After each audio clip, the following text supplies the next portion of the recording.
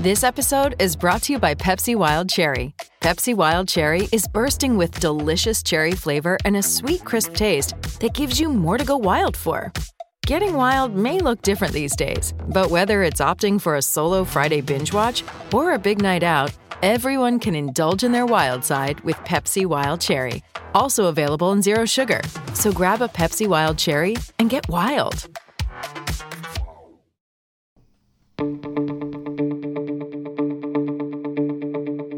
This is the Cubs-related podcast presented by CubsInsider.com. My name is Corey. I am joined, as always, by Brendan, and we are coming to you on Wednesday, August 18th. The Cubs and Reds wrapping up a 3-game set in Cincinnati ahead of an off day on Thursday. So hopefully this podcast finds you enjoying your Thursday, a day that is free of Cubs baseball.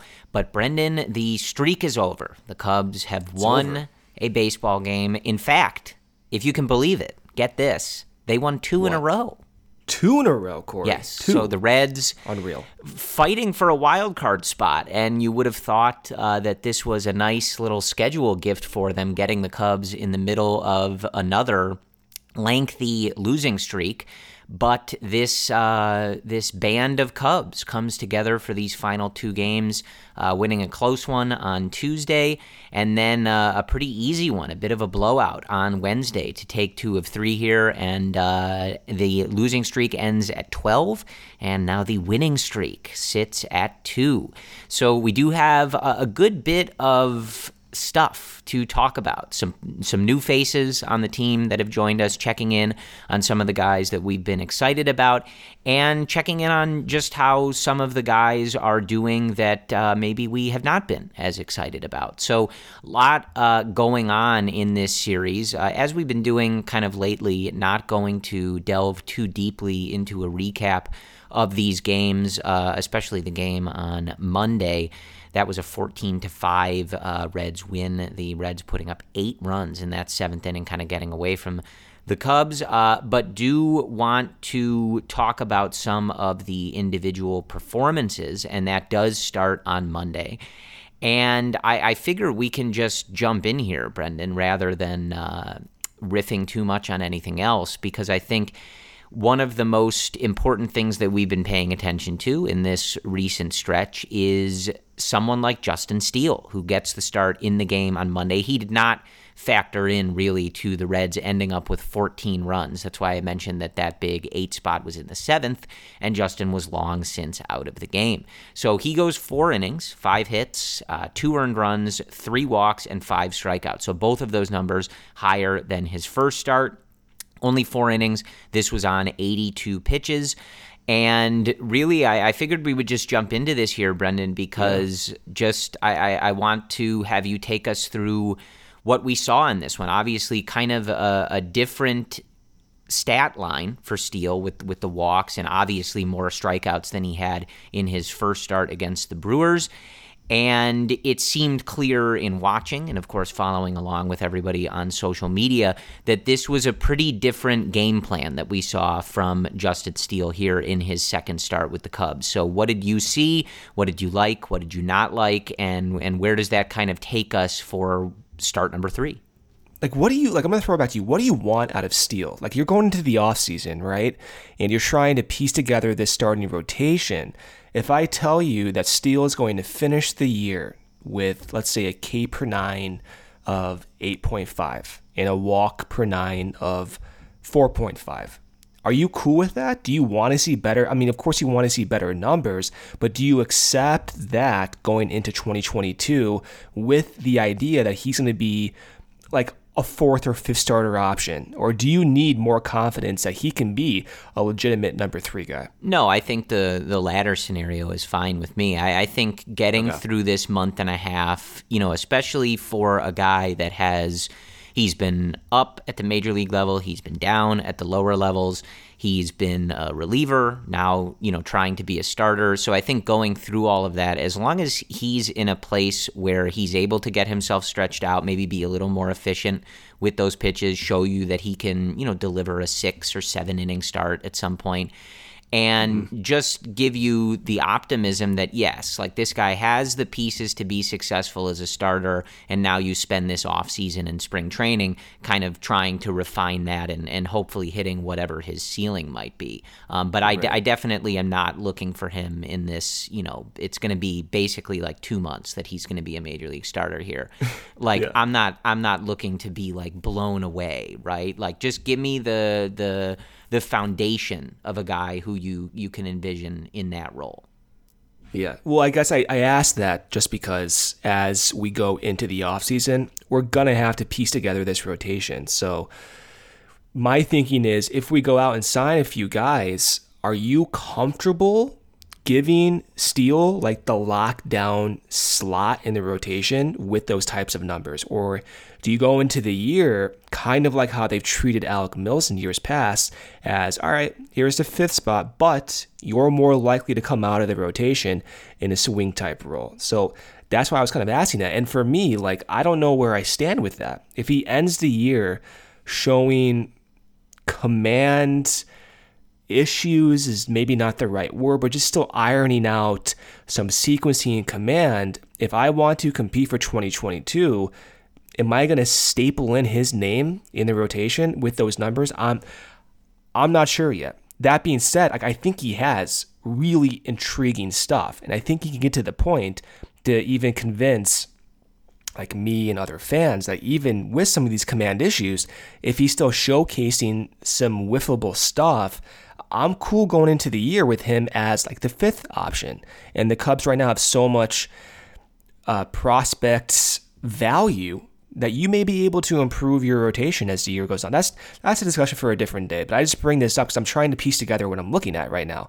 And what I'm looking at in Justin Steele's first start is a very different Justin Steele in this most recent start against the Reds. And the difference is in pitch usage and whiffs. So in Steele's first start, he threw mostly sinkers, and he threw mostly sinkers up in the zone. And that led to really good command and not many balls thrown and only 1 walk, but not many strikeouts, right? So in this outing against the Reds, he threw not mostly sinkers. He only threw a sinker in 13% of his 82 pitches. What he did do that's different was throw more four-seamers. He threw a four-seamer in 43% of his pitches, a total number of 35 four-seamers. And then on the other hand, he threw 24 sliders that made up 29% of his entire pitch usage. So that looked more like what you saw from Steele out of the bullpen. He was mostly a four-seam sinker guy out of the bullpen. He sprinkled in a few curves here and there, but in this outing, that was what he looked like a bullpen guy. And he did show curveballs, he did show sinkers, like I said, and he did show changeups. He threw 3 changeups in 82 pitches, and he threw 9 curveballs in 82 pitches. So he still was able to throw 5 overall pitches. He was just more heavy on top with that four-seam and that slider. But he got whiffs. He got a ton of whiffs. So he got 13 overall whiffs. 5 of those came from the four-seam. 4 of those came from the slider. 2 of those came from the sinker. And then 2 of those came from the curveball. So going with a more heavy fastball repertoire did lead to more whiffs, but it also did lead to more walks. It's kind of a push-pull type mechanism. Like, what are you comfortable with sacrificing from a command point of view to get more whiffs? And in this type of sample, if you just project what you would see going forward, he's likely, with his type of repertoire, going to walk around 4 guys per 9 innings.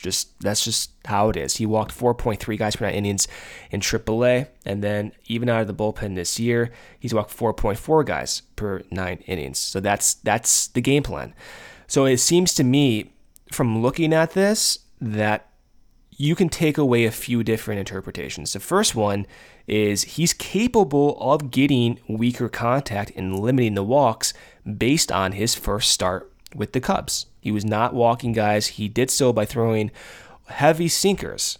His second interpretation is, well, he can actually get whiffs if he throws more four seams and sliders, but that's going to come with more risk of walking guys.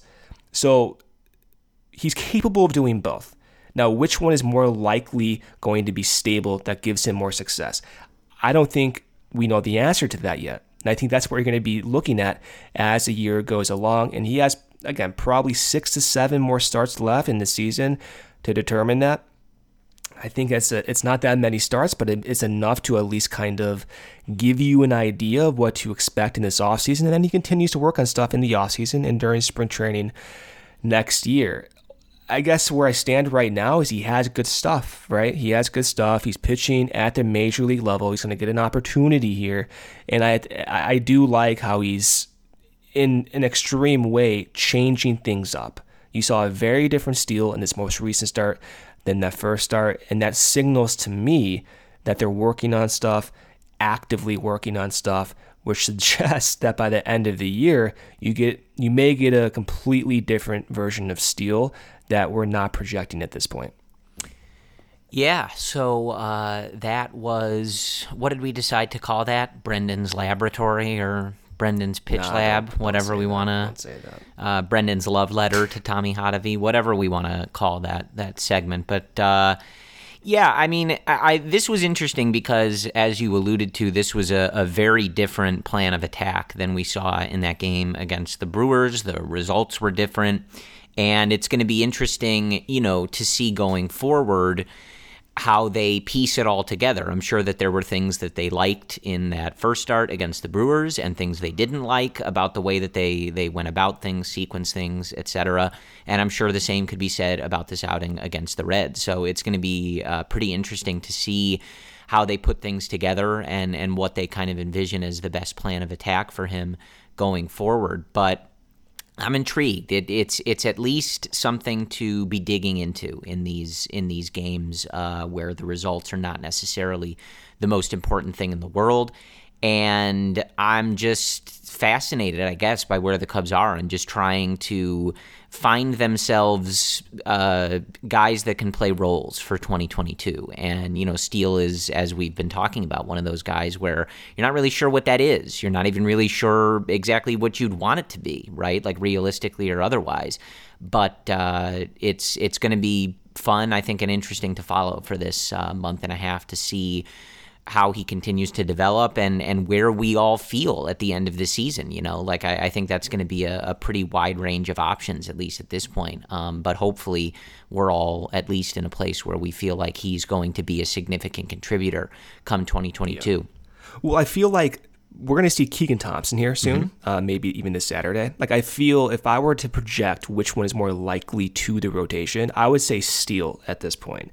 So, my thinking right now, for better or for worse, and I've already done it, I put more emotional stock in Steele as a starter, actually stapling his name into the rotation for 2022.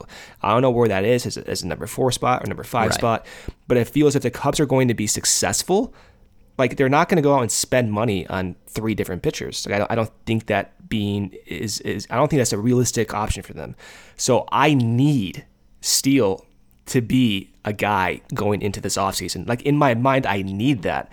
And so with Thompson, maybe we'll get into him here, I feel like Steele being a lefty, he has the velocity, which, by the way, we didn't mention this. His velo was sitting 94.5 miles per hour out of the rotation, out of that last start. That is huge. That's what he set at as a reliever. So if he's able to cement himself in that role, me as a fan, that gives me so much more confidence into next season. So I need Steele to be good. For Thompson, you saw what he's capable of as a swing guy, and maybe he can continue to adapt. But I just have more, I have more optimism. That's not the right word. I feel as if it's more interesting, more likely that Steele's stuff can play out in the rotation, and I need that to happen, Corey. I just do. Yeah, I mean, part of the thing with guys like Steele and Thompson is it once again depends on what exactly the Cubs' plans are in 2022. I think especially when you're talking about the rotation, if they're going to spend even some money on short-term deals, right, to upgrade the top portion of that rotation to go along with Kyle Hendricks, it's a lot easier to be excited about guys like Steele and Thompson at the moment, because then you're really just hoping that one of those guys sort of takes that next step, hits that ceiling, and plays themselves into the top portion of the rotation.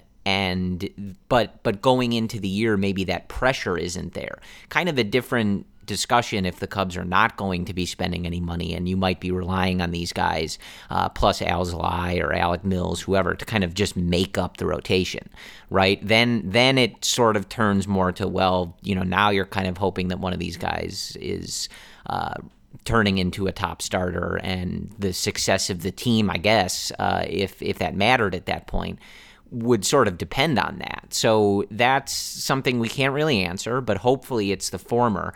And you're looking at these guys to sort of just be, I don't want to say like pleasant surprises, but they just wouldn't have too much of a burden on them. And if they really succeeded, that would only mean that the team was doing that much better. But the rotation wouldn't necessarily be hinging on whether or not these guys are successful. But what you alluded to, I don't think this was made official. At least we're recording this at about 8:10 Central Time in Chicago on Wednesday.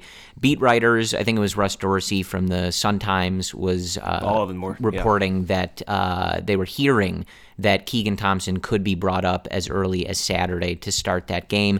We knew that this was going to happen, so that's not like this, whether we have official confirmation or not, whether it ends up being Saturday or not. Like, Thompson's going to be up soon. The whole point was to stretch him out. Like, he's on this sort of same trajectory as Justin Steele is. So we'll have another set of performances to sink our teeth into and kind of see how Thompson does in doing this. And similar to Steele, like, we've seen him have some success at the major league level. We've seen him be able to pitch to and get out major league hitters. And now it's sort of a different project to have him start. Can he get that length? How many times can he go through the order in facing the same hitters? How do they put the pitches together, sequence things, etc.? So that'll be fun. It's fun, I think, to have those starts and to be able to be optimistic and also kind of, I guess, inquisitive as to what these guys are doing and how they're going about it.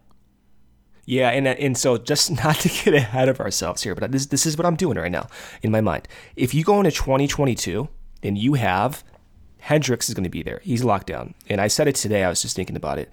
I underappreciate Hendricks. I never worry about the guy, and I appreciate that the most about him. He's in the rotation. Alzolay in the rotation. You're assuming pitch limits. There's going to be none with Alzolay.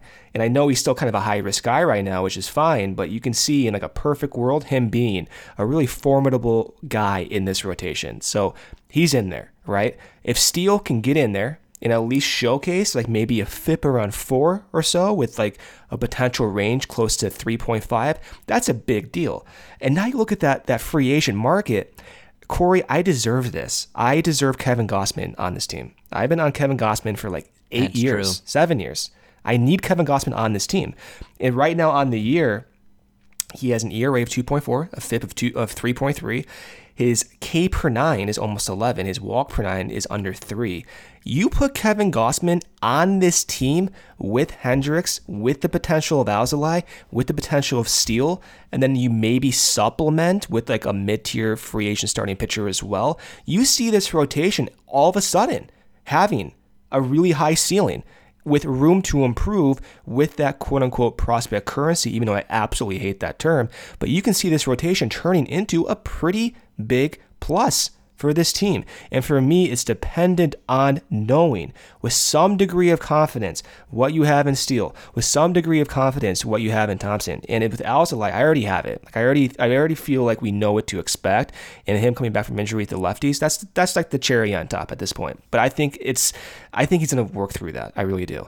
And so do you see what I'm saying? It's like, oh man, if you just get an idea with Steele and Thompson and you like make a little bit of a splash with Gausman, which again, I deserve it. Just for me alone, this rotation does have potential here, Corey. Like the turnaround time, and I know a lot needs to go right, and there's a lot of uncertainties right now. But you can see the turnaround time for 2022 is maybe not as crazy as you think.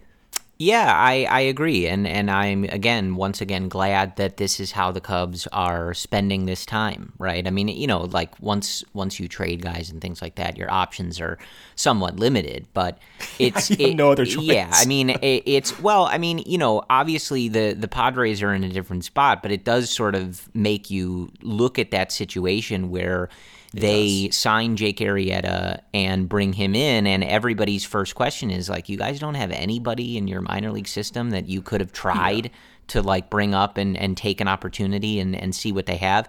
And again, this is not an apples to apples comparison. The two teams are in very different spots at the moment, but I am just glad that the Cubs do have these guys, and they did identify these guys who had success for them in the bullpen in the early portion of 2021 and said, hey, like, let's give this a try. Like, let's see what we have here. Let's use this time productively. And we believe in these guys, and we believe that they can do this and play a role for us. So let's see what they got. So along those lines, we do have sort of a similar line of thinking now on the offensive side. For a while now, probably. If you've been following the prospect guys, you've been hearing this name relentlessly. If you've been listening to us, I feel like I've brought it up a lot because it just seemed like something that was destined to happen.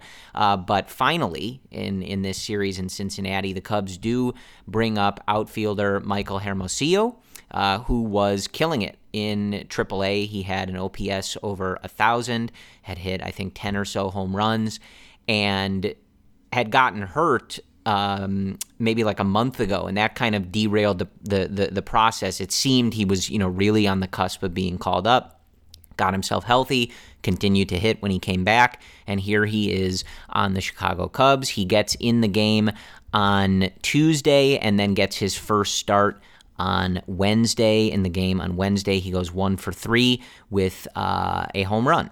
So his first home run for the Cubs, and I'm into this one, Brendan. Like, obviously, I've been mentioning his name a lot because he was doing so well in AAA, and he fit that bill of a guy who, you need people to throw out in the outfield. Might as well give this guy a shot because he's killing the ball, right?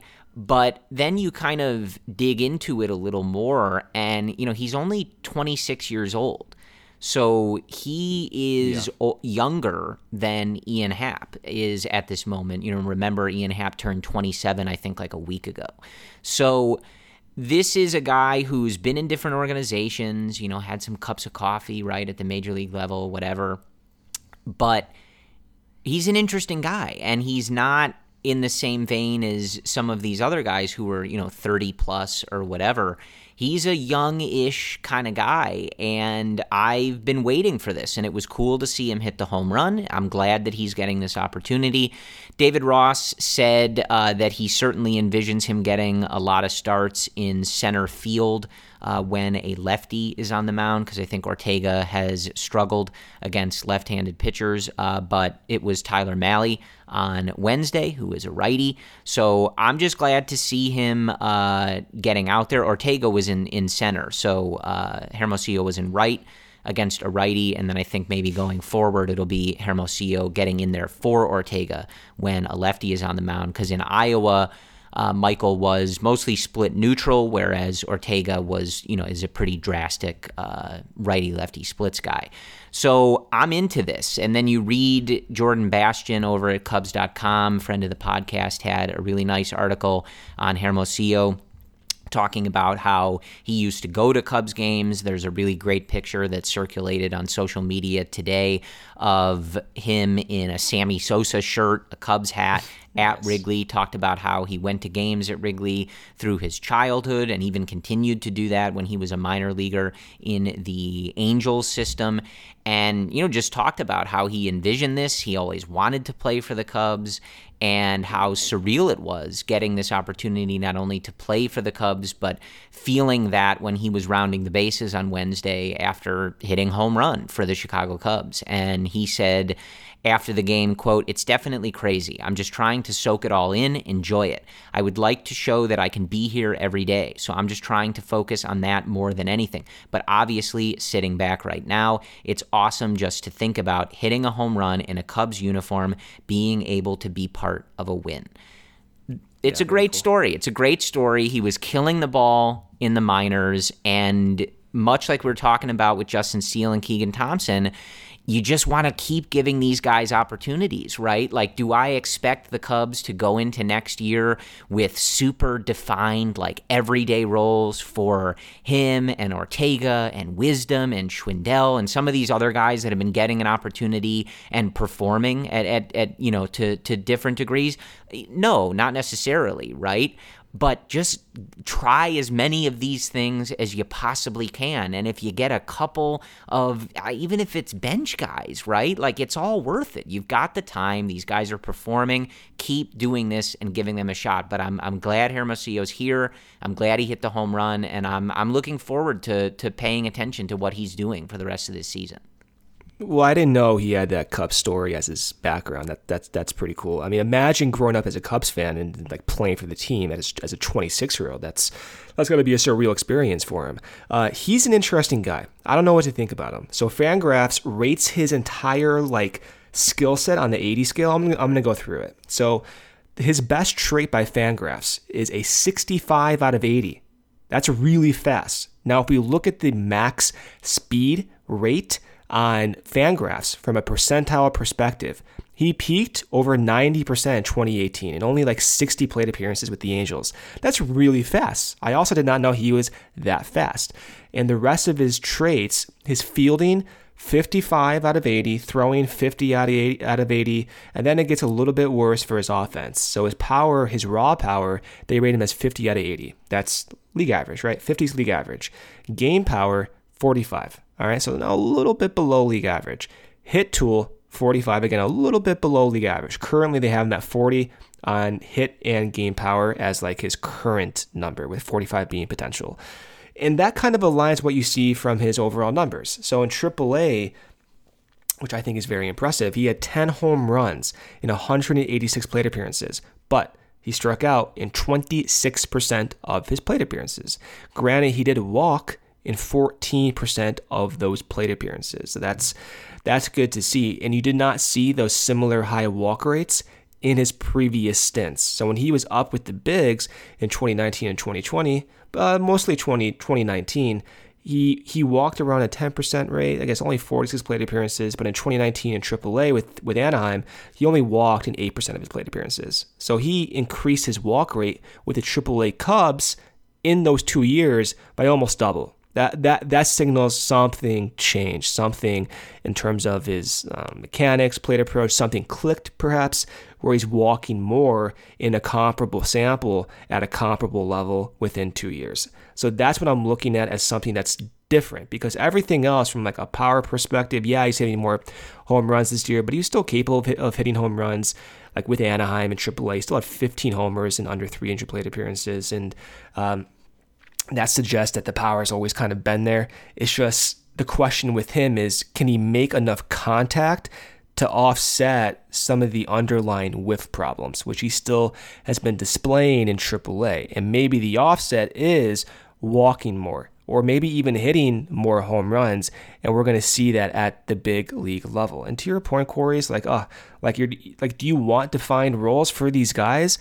In an ideal world, I want defined roles for anyone. So when I look at when I watch Patrick Wisdom or Hermosillo or Rafael Ortega, I'm thinking, what is your role for 2022? And for Ortega, if it's a fourth or fifth outfielder guy, so be it. For Hermosillo, if it's the same thing, so be it. For Wisdom, so be it. But ideally, it'd be pretty cool to have an idea if they can start, if they can be a major contributor to this team. And even if that's like the David Bodie projection of like 400 to 450 plate appearances a year for Wisdom or Hermosillo, that would be a pretty big deal for my psyche going into the offseason.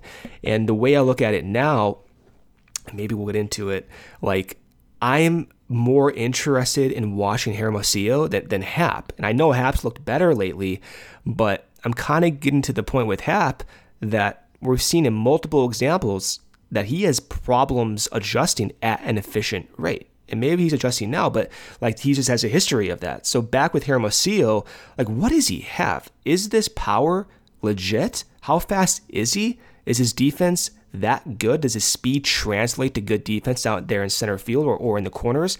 Like that's what I'm curious about. And the fact that he is 26, coming off of that COVID year, which it's hard to really accurately project what these younger mid-20 guys can actually produce, he's a relatively young guy that might have just been missed with the Angels.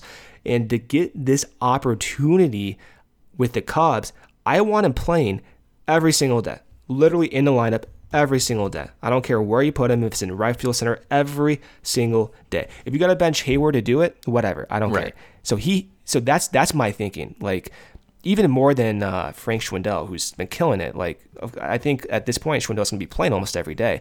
But if I had to pick, like if you want Happ to play to see what he has, all right, Happ, you go to first base because I need to see Hermosillo in that lineup every single day, Corey. Yeah, I mean, we talked about this in the last episode. I think it was one of the last points that I made in that I know, you want to put these guys in matchups that they can succeed in. And some of these guys, that's not necessarily going to be playing every day. But while you've got these guys up, I think the lineup on Wednesday was a bit more reflective of what I'm interested in, right? Save for maybe Matt Duffy at third base, but that might have just been Wisdom getting a day off, whatever. Wisdom's been playing a lot. I'm not concerned about whether they're giving Wisdom a fair shake, right? They are. But yeah, like just give me these guys, and if you're concerned, like if I know what Heyward's contract status is. I get that. We've talked about this a million times, right?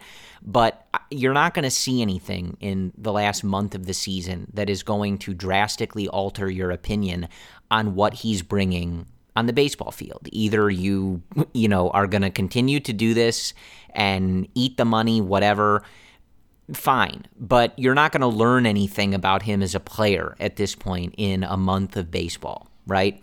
But you can learn a lot from these other guys, and I'm glad to see Hermosillo getting this opportunity, and I'm with you. He should be out there as much as possible. Same with Ortega, same with Happ, same with Schwindel. However you have to maneuver these things, right? And if that means Heyward doesn't play, if that means guys like Matt Duffy don't play, that's what it should be. You've got Romine at short who's been out there. Like it should be Alcantara every day. And I know that he's struggled, and I know he had a bad defensive game in one of those games in Miami. But so what, right? You're not going to go into next year with Andrew Romine as a starting infielder. You might have a role for Alcantara. And it's the same with these outfield situations. Like go with the guys who you don't know anything about. Not anything, but you don't have a defined opinion on. You know who Heyward is, right? And even someone like David Bodie, like at this point, he's been in the league long enough. He's gotten plenty of opportunities. You have an idea of what's going on there, right? With some of these other guys, you don't know. Schwindel is a really great example of this. We might as well just transition to talking about him and Happ a little bit. Well, can we talk this? I want to just, before you do so, though, I think you bringing up Bodie, like he's a weird guy in that. Do we know enough about him? Well, I'm being serious here. I meant putting him in the same box as like Heyward and even some that's not necessarily. But is that fair though? Is it fair to put him in the same box? No, but I just mean at this point, like even if Bodie went on a tear for a month, are you going into the year with him as your starting second baseman? He's got a 600 OPS right now. Listen, I know we've had conversations off the air about this. I don't know. This is my thing. The answer's no. Okay, that's fair, right? I'm not saying you're wrong. I'm more of the I don't know what we have in Bodie right now. And this here's my thinking with this. I don't know if it makes sense or not, but if we look at what Bodie's doing this year, one, you have to look at that injury, and that is something to weigh against him. I think that's a net negative for him and projecting his future. But in his time when he's played, which is almost 200, it is 250 play appearances at this point, his strikeout rate has massively improved. He's better than league average in striking out. it's 21%. His career rate before that was almost 28%. So he's made improvements there, and he still hit 7 homers in that sample. The doubles aren't there or anything, but like it's not this massive power sacrifice to be making more contact. So he's shown the ability to make more contact, and he's swinging at fewer pitches outside the strike zone than your average guy. So I'm thinking with Bodie, okay, well, you are showing that you can adjust. And I know like the expected numbers in this plate appearance sample is not the most accurate telltale, but it's still like league average, right? So all this is to say is like I think you have to throw Bodie in that mix. I don't know where you play him, right? I really don't know where you play him, but I don't know. Like I'm thinking about Schwindel, and it's kind of tough. It's kind of tough. And I think about Schwindel because, okay, maybe you put Bodie at third base and Wisdom at first base, but well, then where does Schwindel go? How confident are you with Schwindel being like a contributor for next year? I don't know. He's not as flexible defensively as anyone else, right? So maybe like Bodie should take away some plate appearances. I don't know. I just want to bring up Bodie because I don't think it's fair to put him in that bucket. Like, I didn't mean to put, like, again, and this isn't really meant to even turn into a like let's rag on Jason Hayward segment. It's just the thing with Hayward is he's an older guy who has not performed at the level you want for years. You shouldn't be planning on him being a starter, a significant contributor, right? So play other guys who you're trying to learn things about. So it's not fair to put Bodie in that same respect. But I guess for me right now, I don't know if they're going to have a DH in the NL next year. They're going to have to figure that out in the CBA negotiations that sort of, started in a way on Wednesday with some early figures being exchanged, talk of salary floors and things like that already going on. But whether they do or not, like you already know you're going to be going into the year with Nico having a role, with Nick Madrigal having a role, right. And those are likely going to take up part of, if not all of your middle infield, right? Unless they have a different vision for where one of those guys is going to play. And if I'm looking at, okay, third base, like that should be Wisdom if you're going to look at someone. My point was just that I would rather see some of these other guys than worrying about Bodie as much. Well, I'm not worrying about Bodie. And if I were to go into the season right now, Corey, like if I have to pick, and I'm not super confident in this opinion, but if I had to pick, I would pick Sergio Alcantara over Bodie, just from the defensive versatility point of view, right? Having shortstop, third base, and second base. So I'm not. This is me not defending Bodie. This is me at least posing the idea that it's a possibility. No, that's fair. But like when Nico comes back, he was doing some work, running in the outfield. So he's hoping to get back out there and get some playing time. Like he should be out there as much as possible, and I'd be running Alcantara out there as much as possible. And if that means Bodie doesn't play all the time or he has to move around, whatever, like he should be the one that they're not as worried about. That's just my opinion. But like, yeah, and then it gets to the point where it's like, all right, and that's why I brought up Schwindel. It's like, all right, well, if that's the case, then do you want to give more? I'm being serious here. Do you want to give more at bats to Schwindel or Bodie? At the moment, right? Schwindel, man. Like I don't know about that. I don't know about that. I'm serious. I don't know about that. I hear you, right? Like, but I just think, again, like Schwindel to me at the moment, first of all, you can't take him out of the lineup right now, right? The dude's killing them. No, I mean, he deserves it, 100%. But I think also, he represents one of those guys who I think you should just see what you have here, right? Especially if the DH is coming into play, he might be a guy who can just hit for you.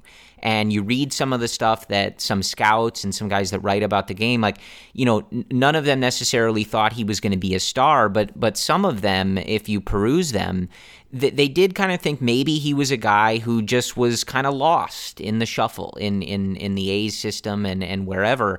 And there is some pretty interesting stuff there. And so I would probably err on the side of, let me see what this guy's got, right? Like he's killing the ball right now. So like, let's keep going with this. Let's see if there's something here. And just to that point, he's got 7 straight games with an extra base hit. And 11 extra base hits since August 5th, which is the most in Major League Baseball. Frank Schwindel is who I'm talking about here.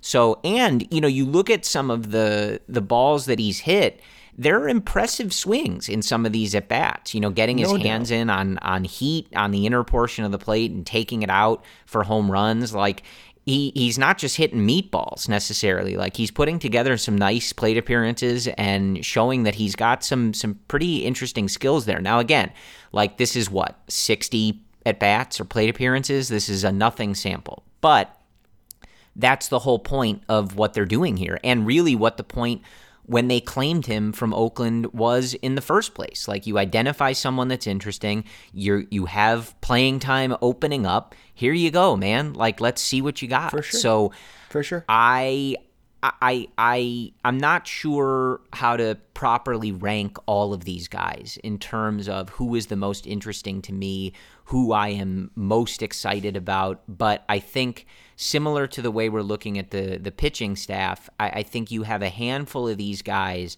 that even if you get to a place where you're like, this would be an interesting platoon in the outfield, right? Like, I like Ortega hitting against righties and somebody else hitting against lefties, right? Or I like Wisdom playing against lefties. Yeah, I like Wisdom playing against these guys, and whatever it is, right? Like, that would be really valuable to this team. If you go into next year knowing, okay, Madrigal's playing somewhere, Nico's playing somewhere, Wilson Contreras is playing somewhere, and we've got a lot of other stuff to figure out, right? Like, there's a handful of guys here who are really kind of taking this opportunity and running with it. And that doesn't necessarily have to mean that they end up as starters or guys who are, now future all-stars or anything like that, right? But you've got this time, and some of these guys are really showing you something here. Am I talking myself into, like, wanting to watch these games? Like, I'm being serious. Like, I'm sitting there talking about this. I'm like, oh yeah, he's interesting. There's a lot of interesting guys here, and the team overall is like, it sucks right now. But I mean, to have these conversations, like, oh, can we get this guy more playing time because we need to know more about him? I think that's interesting, and I'm just kind of settling on the conclusion that Heyward cannot play baseball for this team right now.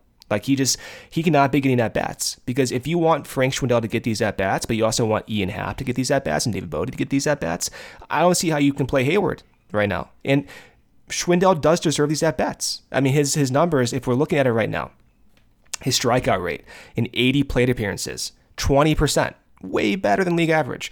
In AAA with Oakland, his strikeout rate was only 17% in 200 plate appearances with 16 homers.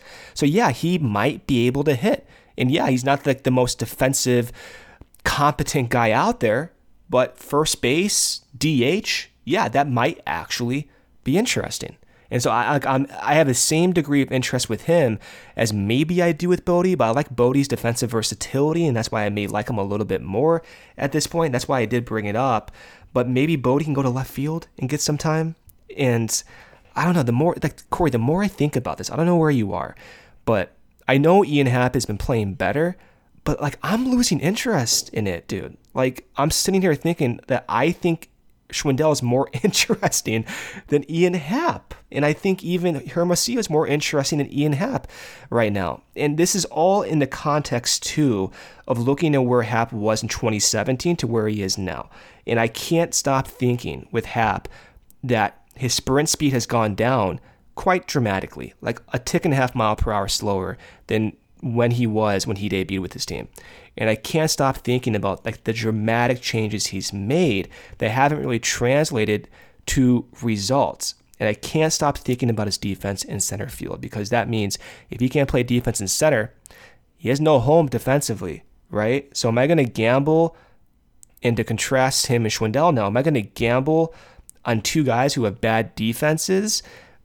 Which one am I going to do it on? Am I going to gamble on the guy who makes more contact with good power, or gamble on the guy that may get more home runs, but at the same time you massively risk a contact rate with all these whiffs? I don't know. I think I think I'm more interested in Schwindel. Well, you won't have to worry about Schwindel's defense, because Rizzo's going to come back and play first base. So Frank will just DH. You brought it up. Like, by the way, I did not bring that up. This is the first time you brought that up on this podcast. Like, I'm thinking about that though. Brought up like, what? Really Anthony coming back? Yeah. Oh. Like I do. I was just trying to piss you off. So Well, you're not pissing me off because like I just think that's going to happen. I do. I'm sorry, I do. But do you know what I'm trying to say here? With like, I'm trying to rank Ian Happ in this conversation, and maybe it's just bias, but I don't like. I'm like kind of sick of following the changes. Like I'm almost exhausted by following the changes with Happ, even though he's looked better. Yeah, I mean, I get where you're coming from. I think sick of may be the wrong phrase. I think frustrated is probably I'm exhausted. I think phrase. Exhausted is the right word to use it. So right? It's at the very least we've seen a better Ian Happ over these last like 25 plus at bats. So the last 7 games he's got 26 at bats. He's hit 3 home runs, 6 RBIs, 2 walks against 8 strikeouts, and a slash line of 308, 357, and 692. So that's a good average and a good OPS. Very good. And, hit the game-winning home run in the game on Tuesday. That put the Cubs up 2-0. They ended up winning that game 2-1. So at least you're seeing something better for him. I still think his decision, right, is going to be one of the more fascinating ones for this front office. And we'll see where he ends the season, but even with this recent stretch, he's still sitting at an OPS that is sub 640. So that is not good with a 186 batting average and just 14 home runs on the year. But he does look better lately. But he does look better. And I think the intriguing thing, at least for Happ, seeing this last week or so of baseball, is that he's been an inconsistent guy, right? He's been consistently inconsistent throughout his career, but the overall career line was pretty good. It's dipping a little bit, but even now, still a career 780 OPS guy. But what at least is nice over this last week or so is that you knew the dramatic turn that he had taken this year was extremely steep. Right, he went from a guy that had a career 800 OPS with mad, to below mad defense, right, whatever, some pop, etc., to a guy that was for a period like nearing a sub 600 OPS, right? So that was just like so drastic and aggressive that I don't know what to make of him, and I'm definitely obviously not thrilled with how this year has gone for him. But it's at least nice to see because you knew like, okay, he's not all of a sudden this bad of a hitter because this is wildly bad and such a drastic downturn from where he'd been throughout his career that at the very least it's nice to see it trending in the other direction. I don't know what this next month and a half will hold for him, and I'm not really sure what the Cubs front office is going to do with the decision to either tender him a contract, non-tender him, etc. It's a confusing spot to be in. But at least he looks better. But yeah, I mean, look, admittedly, like right now, I'm rather intrigued by Hermosillo. I've been, again, I wasn't leading that charge. That was the prospect guys, Brian from Bleacher Nation, Greg from Growing Cubs, Greg from Ivy Futures. Like those guys have been the ones drawing everyone's attention to it. But my attention got drawn to it like months ago. And I'm just really intrigued to see what he has because those numbers were so eye-popping at AAA and he's only 26 years old. So I think that's where my most intriguing spot is with Hermosillo and someone like continuing to see what Patrick Wisdom is doing.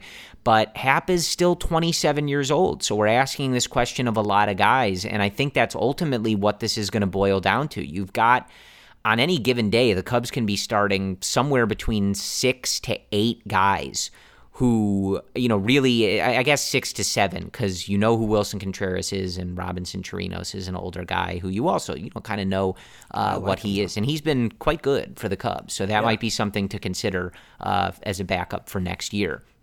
But the rest of the positions on a daily basis, the Cubs can be starting guys who you can be intrigued about what they're doing on a daily basis and whether or not they're able to factor in going forward. So I think it's ultimately going to boil down to you're not really going to be able to give everybody an opportunity because you have different guys in Madrigal, Nico, who are going to be getting jobs, that, and hopefully you're spending money on some guys to come in and up that stardom level in the offseason, whether it's certain guys coming back or new guys, whatever it is. So you can't be intrigued by all of these guys, right? And I guess that's what this last month and a half is going to help us figure out, is who really stands out and who does the front office believe, like, yes, we saw what we needed to, this guy's got a role, and with other guys it's going to be the opposite answer. Like, no, I don't really think it's there. I don't think we should move forward with this. So are you with me, though? Like, you think Hermosillo is more intriguing than Happ at this point? I think that's sort of easy. I mean, that might not be fair to I don't Ian think it's Happ. easy. Well, I think it's easy in a sense that you just called up a guy who had an OPS of 1048 in AAA, comparing that to a guy having the worst season of his career in the majors. I think it's very easy to be more excited about Michael Hermosillo at the moment than it is Ian Happ. Well, I bring that up just because, unlike Hermosillo, Happ has that track record, right? I mean, you mentioned it. It's like, oh, this is an extreme in the other direction because of his track record. And so if you're trying to project for 2022, who's the more likely contributor, I think you can't ignore what Happ has done, right? And like the fact that he's doing well lately. So I'm playing like devil's advocate here. Again, I don't want to like misconstrue this. For me, for better or for worse, Happ, I get it. I don't hate Ian Happ. I don't. I've kind of learned my lesson I've learned my lesson over the years, right? With Jason Hayward and Schwarber and following exhaustively all these changes. Like, at some point, I just can't do it anymore. Yeah. I'm being serious. Well, and I do think that and not that we know that any of these guys are going to be able to provide that, but that does seem like something that we would all like this next core or this next set of Cubs teams to maybe be better at, and that is just being consistent, knowing what we're getting on a daily basis. That's all. And then when you look at Schwindel, honestly, I've like talked myself into him a little bit more as this podcast is going along, but you look at Schwindel's skill set, and you can't ignore that strikeout rate either. I mean, 20% is a big deal. That is well better than league average. And if it's anything like that 17% rate in AAA with that power, then yeah, sign me up. You're going to probably at least attenuate some of those values that we've been so accustomed to seeing over the years with guys like 27+% strikeout rates. And Happ is in that category. So I don't know. I don't know where I am. I feel like I'm going to be changing my opinion on a week-to-week basis, which kind of pinpoints the uncertainty with this team. Right. But if I had to rank where I'm at right now, like, Happ is on the lower part of that list, dude. Like, I'm more interested in Bodie. I'm more interested in again, this is defensively motivated, but also that plate discipline. I'm more interested in Alcantara. I'm more interested in Wisdom, more interested in mostly every single person. And I hope Happ can change that, but I don't see that happening in this like remaining 5-6 weeks. So on that note, the Cubs called up Adrian Sampson to get the start on Wednesday. He'd bounced around the majors, had been with the Rangers, 4 innings for the Cubs, a solid enough start for sure. But I wanted to read a quote from him after the game because I think it just really sums up what we've talked about today and what we've talked about a lot with this situation for the Cubs in sort of giving tryouts to guys or giving longer looks at guys who hadn't gotten that previously in their career, etc. And after the game, he said, quote, "Right now, it's almost Game of Thrones-esque. We're being asked what kind of role we want to play in this organization going forward. It's ours for the taking. I really want this job, and I'm going to do everything I can to be successful." So obviously, that is a pretty unexpected quote from a guy who wants to be on a major league roster, right? Like, duh.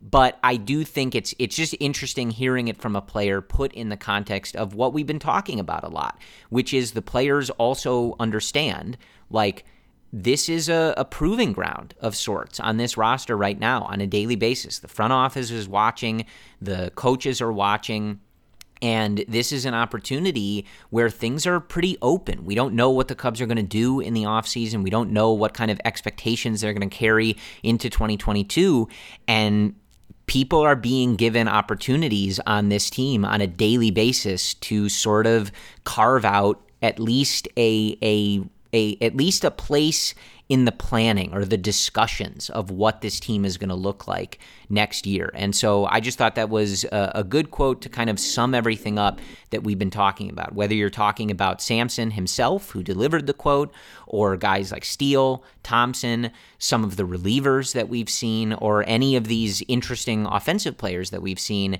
They all know the same thing that we're watching on a daily basis, that this is an opportunity for everybody. There's no expectations for the Cubs on a daily basis, and we don't know what the future is going to bring. So go show Jed Hoyer and the front office something, and maybe it's your job. Who knows? Yeah, I mean, listen, you have so many opportunities for these guys to kind of take hold over, and it's possible that a guy like Sampson can make a name for himself, where you look at spring training, it's like, all right, well, you know what he has at the big league level. You have more information about him, so why not, right? Again, like, as we continue to go through these podcast episodes, I know the team is overall not going to win a lot of games, but there's still a lot of interesting storylines. I mean, I think just laying everything out with Schwindel and Happ and Hermosillo and like even Hayward and his playing time, like there's some interesting stuff going on. All right, so with that, let's preview this upcoming series against the Kansas City Royals. So Thursday, off day. You're listening to this today, no Cubs game. Friday, back at Wrigley, 1:20 p.m. start time. That Friday trademark afternoon game. We have Zach Davies pitching for the Cubs on the year. He's 6-9, a 5.0 flat ERA. He'll be facing KC's Brad Keller on the year. He's 7-12 with a 5.62 ERA. Saturday, afternoon start time, 1:20 p.m. That's likely Keegan Thompson's game, but currently, as of Wednesday evening, at 9 o'clock p.m. Central Time. No starter announced, so stay tuned for that. For KC, Chris Bubic is on the mound. He is 3-6 with a 5.09 ERA. And then to finish off this 3-game set, we have an afternoon start time on Sunday, 1:20 p.m. Alec Mills pitching for the Cubs. Alec this year, 5-5. With a 4.19 ERA. We have Carlos Hernandez pitching for KC. Carlos Hernandez this season, 3-1, a 4.33 ERA. I think we kind of laid out what we're looking for. The playing time situation will be fascinating to watch. But one note we did not really talk about, and we'll likely continue to follow it, is Patrick Wisdom. Recently, the hard hit contact's going down a little bit. The expected WOBA as of his last 25 plate appearances is below 300. So a little bit of a funk right there, but not enough of a sample size to be what's going on there. But still monitor that. I'm interested in what Sergio Alcantara looks like. I love that defense. I love that arm. I think the plate discipline is fascinating with that chase rate being in potentially the top 90th percentile. I still want to see more with him. And then David Bodie's contact rate, 77%. Way better than his career rate. Better than league average by about 3 percentage points. So that's something to monitor. And then, Hermosillo, man. I think that's kind of the more exciting trend to follow. That speed, that power, that athleticism, that potential defense out in the outfield. And all this is to say is we have storylines finally to follow. And I feel as if I'm kind of moving on from the trade deadline, so hopefully you guys are too. No, you're not, you liar. I know I'm not. You I know tweet I'm about not. Chris I'm Bryant trying. every night. I know what a liar. I do, man. He just thinks he can get on this podcast and lie to all of you as if you I'm don't trying. follow him When on I Twitter. say it out loud, it helps me. It's like when you vocalize your anxieties. I'm man. finally getting over it. Like, Brendan, you tweeted sad at a Chris Bryant highlight yesterday. At literally 1 in the yesterday. morning. Okay. Anyway, look, I don't know what you guys expect from me on a daily basis on this podcast. Just know I'm not lying to you like Brendan just did. He's I'm fine. trying, He's totally Corey. fine. Anyway, I don't know. I think that sums it up. I mean, I'm not looking for anything beyond what you are. If it is indeed Keegan Thompson, obviously dialing into that one, and just continuing to see how these guys can do on the offensive level. I guess continuing to see if Frank Schwindel can stay as one of the hottest hitters in all of Major League Baseball, just like every single one of us expected. So other than that, I think that's what we have for you. It's a weird time. As we've noted to you guys before, Brendan and I have never covered this team when they haven't been good, and certainly not when they've been this bad. And so it's unique, but It is, I don't want to say refreshing because I just want the team to win. I'd Yeah, rather so not refreshing, be in this place. Corey. Right. It's not refreshing. But it is nice to, there is some real stuff, as we've been talking about, to dig into and be excited about that is not meaningless. It does have a lot of value as we go forward into whatever this next era of Cubs baseball is. And for as much as Jed and some of the other members of the organization talk about this not being a lengthy rebuild and talk about how they believe that they can be competing again quickly, et cetera, a lot of the stuff you're seeing in these games that we end up talking about informs a lot of that and can make that easier for Jed to deliver on or make it a bit harder for Jed to deliver on. So at the very least, it is interesting to watch these games and to kind of dig into some of these players. So hopefully you guys feel the same. As always, if you have other stuff that you'd like us to discuss, maybe more abstract stuff, et cetera, let us know on Twitter. And as always, we thank you guys for your support and listening to the Cubs-related podcast. We appreciate those 5-star reviews on the Apple Podcasts app or wherever you listen to podcasts. Positive reviews are always nice. And we will talk to you on Sunday after the Cubs finish up that series. Thank you again for listening and your support. And as always, go Cubs.